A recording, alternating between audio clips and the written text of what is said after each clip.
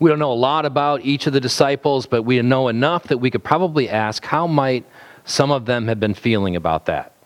Right? Were they fired up and ready to win, like maybe Peter might have been, or James or John, the sons of thunder, right? Or were they eager to be seen as, especially smart, really eager to be approved of, like maybe Judas might have been. Judas was among the 12. Maybe Judas, who always seemed to be making it about himself anyway. Or maybe like Thomas, they were timid and afraid. They're struggling with their own doubts, even as they go out on mission with Jesus. It's hard to know. The question, though, is what about us? As we think about being on mission with Jesus, are we fired up, ready to win, ready to lob, truth grenades from behind the safety of our own screens, right? Ready to be SMWs, social media warriors for Jesus? Or are we eager to be seen as especially smart or especially dedicated to works of justice and mercy, seemingly so selflessly, but actually pretty self-centeredly because we want the glory for ourselves? Or, and this is probably most of us, are we timid and afraid? Right? The last thing we want to do is get out of our foxhole and talk to people about Jesus, to step out on mission with him, because we know we're going to be met with unbelief. We know we're going to be ridiculed. Jesus, we know, said in the Sermon on the Mount, not if, but when you are spoken ill of, reviled, and persecuted in my name, you are blessed. So what we need to ask as we look at this text is what do we learn from Jesus' instructions to his disciples then that will help us as we seek to be faithful in living on mission for him now? So let's wrestle with that. We're going to read the text and then we'll see what principles there are for us here. So let's look at the text. Mark chapter 6, verses 7 through 13. Hear the word of God. And he called the 12 and began to send them out 2 by 2 and gave them authority over the unclean spirits. He charged them to take nothing for their journey except a staff, no bread, no bag, no money in their belts, but to wear sandals and not put on 2 tunics. And he said to them, whenever you enter a house, stay there until you depart from there. And if any place will not receive you, and they will not listen to you, when you leave, shake off the dust that is on your feet as a testimony against them. So they went out and proclaimed that people should repent. And they cast out many demons and anointed with oil many who were sick and healed them. This is the word of the Lord. Let's pray. Heavenly Father, we thank you for this portion of your word. We thank you for preserving Mark's gospel for us down to this very day. And we ask that you would help us, O Lord, to learn from this passage what it looks like to be on mission with your Son, our Savior, Jesus Christ, in whose name we pray. Amen. So 3 principles I think we need to remember as we look at this text while on mission with Jesus. And the first is this: we're called to both speak the words and do the works of the kingdom of God. Second, we should expect unbelief and leave room for God to work. And then third, we'll do best when we go in community, depending on God's power to save. So we're called to speak the words and do the works of the kingdom. Second, we should expect unbelief and leave room for God to work. And then third, we'll do best when we go in community, depending on God's power to save. So first, we're called to speak the words and do the works of the kingdom. You see the disciples speaking the words of the kingdom in verse 12. Take a look there with me. So they went out and proclaimed that people should repent. Now that's shorthand. We know from earlier in Mark's gospel, Jesus went out proclaiming the good news of the kingdom of God and proclaiming that people repent and believe the good news. And so the disciples here are calling people to repent and to believe the good news about the kingdom of God. Repentance involves turning away from our sin and turning to God in faith. But again, keep in mind, their call came in the context of the story about God was doing through his Son Jesus Christ to bring his kingdom into the earth. They weren't going around teaching the doctrine of repentance, in other words. They were announcing the good news about the kingdom of God. They were telling the story of God's glory. They were announcing the gospel of grace. And we need to see that we also are called to proclaim the good news of the kingdom of God. Now, does that involve explanation? Of course it does. We need to explain some of these key doctrinal truths. We need to help people explore these truths. We need to be ready to respond to objections that people have to these truths. What we need to recognize, though, is that primarily what we're called to do is proclaim good news, to tell the story. So often when we go on mission with Jesus and we want to talk to people about Jesus and about the offer of salvation, we start with doctrine instead of starting with where Jesus tells us to start, the news. The good news about what Jesus Christ has done to come into the world, to live a life that everyone is required to live before God, a life of perfect righteousness and holiness, but which none of us can. And so Jesus came and took in himself the punishment that we deserve for having failed to do so that all who look to him will have forgiveness, what I spoke of earlier, and the promise of new life, and ultimately the promise of resurrection and life eternal on the new earth that God is renewing through us even now. So we're called to proclaim that good news, to tell the story of God's grace, and to tell our story of God's grace, how God worked in our lives to wake us up to the truth of the grace that is offered in his Son, Jesus Christ. And as we do so, we are speaking the words of the kingdom, but we're also called to do the works of the kingdom. You see that in verse 13. Take a look. And they cast out many demons and anointed with oil many who were sick and healed them. They were doing the same works that Jesus was doing. If you read the first part of Mark's gospel, this is the kind of stuff that Jesus himself was doing. He was casting out demons. He was healing people. I've talked about demon possession and all that kind of stuff in earlier sermons. I don't have time to go back and rehash all that. I encourage you to go back and listen for yourself. But the point here is that Jesus was doing these miraculous works in order to confirm his identity as the Messiah and in order to give a preview of what the kingdom of God would be like. And now he's saying, I am giving you my authority, disciples, to go out and do the same kinds of works in order to confirm my identity, Jesus, and to give a preview of what the kingdom of God will be like. And so the question we should ask is, well, what does that look like for us? I mean, we're not going out, casting out demons. We're not, miraculously healing people. Well, what are we doing? We're doing the same kinds of things Jesus did in the sense of confirming his identity and giving a preview of the kingdom of God. When we go out and do works of justice, we are giving a confirmation of the identity of Jesus Christ, who will come as judge one day.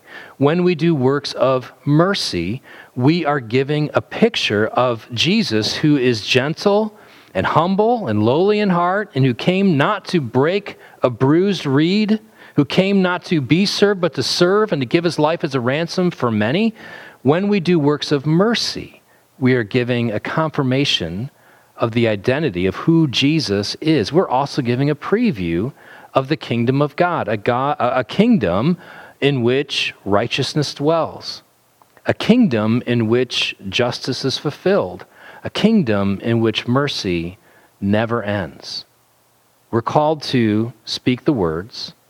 We're called to do the works of the kingdom. That's what it means, first, to be on mission with Jesus. Second, however, we should expect unbelief, and we need to leave room for God to work. Expect unbelief, leave room for God to work. So back in verses 8 through 10, what we're going to see, we're going to read verses 8 through 10. I'm going to touch on them real quick. But the bottom line is, if you're a Christian, you're familiar with the idea of a short-term mission trip. And Jesus is basically sending these guys out on a short-term mission trip, and he's telling them what to do. So verse 8, he charged them to take nothing for their journey except a staff. Wow, that's tough short-term mission trip right there. Nothing but a staff and no bread, no bag, no money in their belts, but to wear sandals and not put on 2 tunics. In other words, you're going to go light. You're going to travel light.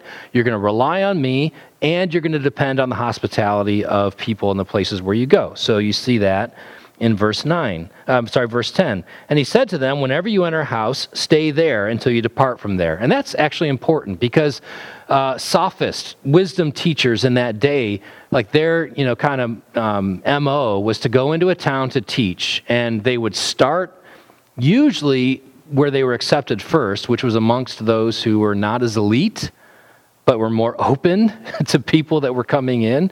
And so they would start there, but then as their teaching gained, ground, as they began to gain more of a hearing, kind of they had this upward mobility mindset where now we're going to move on to the next highest class of people and the next nicest house, because as we do that, we'll gain even more fame, even more supposed credibility. And Jesus is saying, no, listen, when you go into a town, the place where you're accepted, that's the place where you stay. Don't make it about you. Don't make it about upward mobility.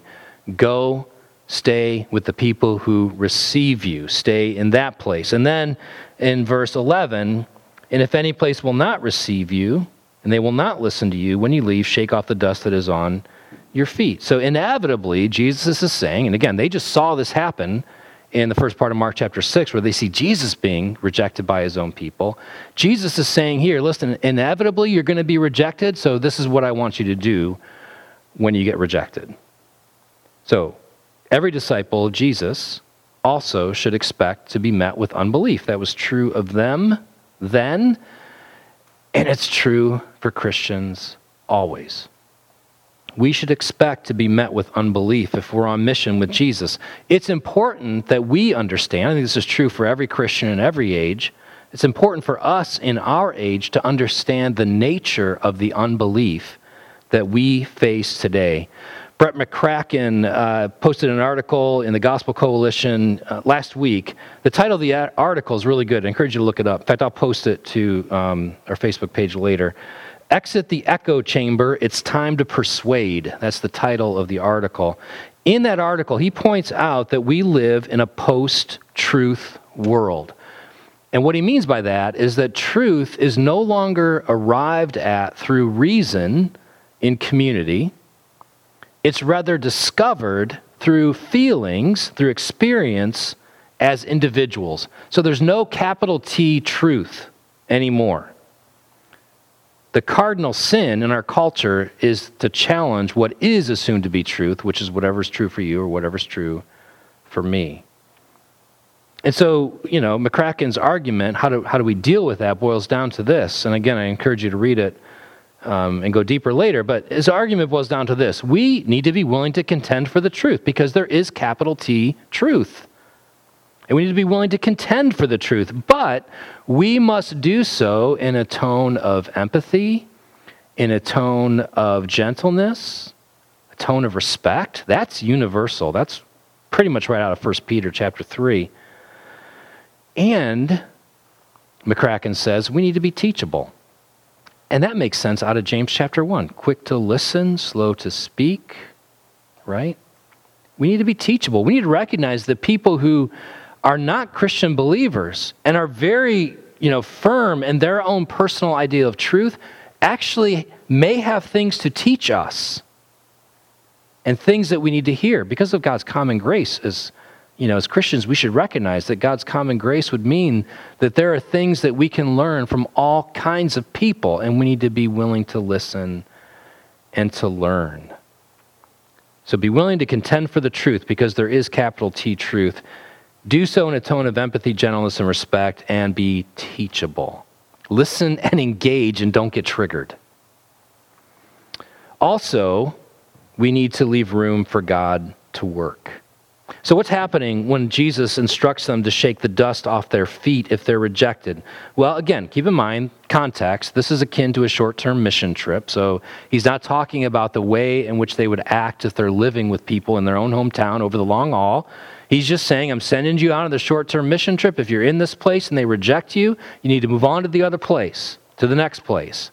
But if they reject you, shake off your dust as a sign, the dust off your feet as a sign against them, which was simply a way in that day and age of providing a warning to them concerning the judgment of God. Fine, you're rejecting me, you're rejecting my message. Ultimately recognize that you're rejecting God's Messiah. And the shaking off of the dust from the feet is simply a way of providing that warning to you as they leave. What does that look like for us? I don't think it means walking away, at least not in every instance. I do think it means leaving room for God to work. There are times when we just need to stop talking. There are times when we need to be willing to lose the argument. There are times, again, when we need to be more concerned about listening than we are about speaking. And as we do so, as we engage with people in that way, we may find that they come to trust us because they discover that we actually care about them and are actually listening to them and not formulating a rebuttal in our heads as we do so. But it also looks like loving that person enough to not leave them without a warning. That the things we're talking about right now are of ultimate significance. They are of eternal significance. You could say, listen, if I'm right, which I know you don't believe that I am right now, but just I want to tell you that if I'm right, then these things matter for eternity. So let's pick up this conversation again as soon as you're willing to do so. Right? Leave room for God to work. So to be on mission with Jesus, we're called to speak the words and do the works of the kingdom. We should go expecting unbelief. Doesn't that help those of us who, are people pleasers and perfectionists that, hey, we should expect people to not like us or agree with us. It's good news. We should expect unbelief and leave room for God to work. And then third, we will do best if we go in community depending on God's power to save. So look back at the beginning of verse 7. And Jesus called the 12 and began to send them out 2 by 2 and gave them authority over the unclean spirits. So the sending them out 2 by 2, Jesus is sending them out in community, in little huddles. Sending them out in community. Why? Well, at one level, it's kind of obvious for companionship, for mutual encouragement and support. But also, according to the Old Testament, in Numbers 35 and Deuteronomy 17, that was a way in which the testimony of a matter was established, right? So companionship, mutual encouragement, and also confirmation of the testimony. I think both of those things still connect today. It's not hard for us to envision the need for mutual support and encouragement, to have other Christians with us as we go out and speak the words and do the works of the kingdom of God. It's that second thing that maybe we don't think about too much, the role of community in establishing our testimony. So Sam Chan, in his book, Evangelism in a Skeptical World, talks about the role of community in establishing plausibility structures. That matters, actually. Those two words I think we need to think more about. Plausibility structures. What are plausibility structures?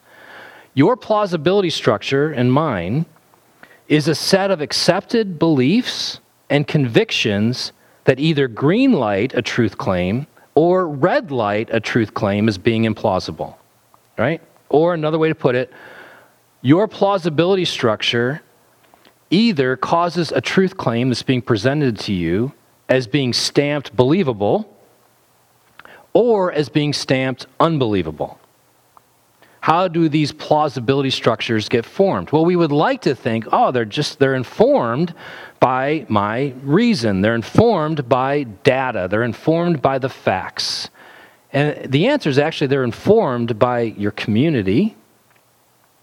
They're informed by your own experiences. And they're also informed by or formed by data and facts. The question is, which is the most powerful of those three? Which is the most formative in terms of our plausibility structures? And the answer is actually the first one, community. The communities in which we live, our family, our culture, whatever the case may be, this is the context in which our plausibility structures are most deeply formed. Now, again, the plausibility structure is not the truth claim itself, it's the way in which you filter a truth claim as either being believable or unbelievable based on the plausibility structures that are present in your life. And I can already feel myself going on too much more than I need to. Read the book, Sam Chan's Evangelism in a Skeptical World. What this means for us in terms of application, this is coming from Sam Chan's book as well, is we need to do whatever we can to get our Christian friends and our non-Christian friends together. That we ought not to actually think about, man, wouldn't it be great if I, as an individual Christian, go joining a garden club where it's mainly non-Christians, or a reading club where it's mainly non-Christians, or whatever the case may be. There's nothing inherently wrong with that. But this idea of the role of community in determining what is truth, whether a truth claim is believable or unbelievable, ought to get us thinking about what are ways in which we can actually get our Christian friends and our non-Christian friends together. So community is important. We do best when we go in community. And then finally, we'll wrap up here. No matter what approach we take to being on mission with Jesus, we will always do best when we're going with a heart of dependence on his power to save. So again, he went away, verse 7, he called the 12 and began to send them out 2 by 2 and gave them authority over unclean spirits. Now, even though we're not doing that same kind of work, we are up against that same kind of foe. This is spiritual warfare that we're engaged in. There's an enemy that is roaming the earth who does not want to let anyone go. And yet Jesus has said, I have died for my sheep. I know those who are my own. I will call to them, they will hear me, and they will respond. And we are Jesus' instruments on earth for making that call. And if we think that with our words we can open up and bring to life a dead heart, we're fooling ourselves. So we need to speak the words, we need to do the works, but we need to recognize that the thing that will ultimately win the day is not us and our ability to persuade, not our Christian friends as we're together with our non-Christian friends, not our works of justice and mercy, all of which are vital, all of which are an expression of what it means to be a faithful Christian on mission with Jesus. At the end of the day, it's going to be God working through his word by his Spirit to bring new life. And so we go out on mission with Jesus with that as our confidence. All right, let's wrap it up. We are called to be on mission with Jesus. Jesus promised in the Great Commission that we are not alone. He said that he will be with us to the end. But he has also gone on before us. Hebrews tells us that he endured the cross, scorning the shame for the joy that was set before him. His joy, we learn from Isaiah 53, is actually seeing the fruit of his labor. It's seeing the result of his work, the accomplishment not only of the rescue of people who are enslaved to sin, but also the renewal of the whole world. For Jesus, mission accomplished at the cross. But now that mission is carried out and applied through us as he is with us to do the work. We're called to speak the words and to do the works of the kingdom of God. We should expect unbelief and leave room for God to work. We will do best when we go in community, depending on God's power to save. Listen, let's not miss the opportunity that this cultural moment presents to us. This is a strange time in which we live. We're coming off a pandemic like the world has not seen for 100 years. We are in the midst of a moment of societal crisis and tumult that has been bubbling up at times and needing to be addressed. And the church has a significant role in that, or we ought to. We're going to deal with, I think, a great deal of economic upheaval. People are losing their jobs. They're going to be struggling financially. This is a moment, unlike many other moments in the past, in which we, here in this place, at this time, ought to be looking for opportunities and asking the question, what does it mean for Grace Church to be on mission with Jesus? This is a hard time. We ought to see it as an exciting time as well, to be faithful and see what God might do through us. Let's pray. Heavenly Father, we do ask that you would help us to be faithful. Lord, even as we think about going on mission with your Son, Jesus, and speaking the words and doing the works, and expecting unbelief, but leaving room for you to work. Lord, even as we do these things, knowing that we need to do it in community, Lord, we are reminded not only that it's going to be your power that wins the day in the hearts of other people, but it's only because of your power in us that we're even compelled to go in the first place. So we thank you for the grace by which you have saved us. We thank you for the new life that you have given us in your Son, Jesus Christ. We thank you for the promise that as we look to you as disciples, we now, because your Spirit indwells us, gives us the ability to experience more and more of your love, Lord Jesus, for us. And as all these things are happening in us, find us faithful and give us the ability to go faithfully in your name. And we ask all this in Jesus' name.